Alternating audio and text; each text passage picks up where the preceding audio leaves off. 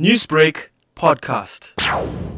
Well, I'm definitely honored to be chosen. It was very unexpected, and I'm very thankful for whoever put the nomination through. Nelson Mandela was someone who was very iconic, someone who was very selfless, and to even be considered to be in that category is indeed a great, great honor. Mandela had influenced my life in many ways, from being a lawyer to being involved in scouting to even being involved in sports. So I'm indeed very honored to have been selected for this award.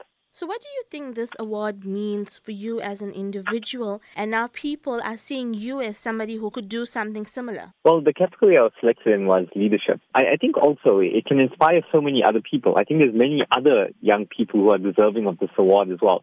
And it can inspire them to just carry on with their activism and carry on doing what they have been doing. And also for people who haven't been as involved, it's an opportunity for them to get involved, because this is something that other young people can want to get as well. It's also, I'm pretty sure there's many other young people that are going to excel, much further than me in their own lives too.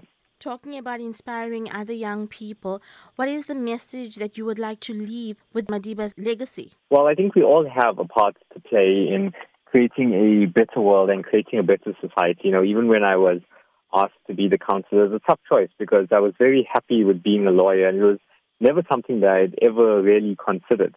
But I realized at that stage that there were many things that were wrong in my community, and I was one of the people myself who could see that.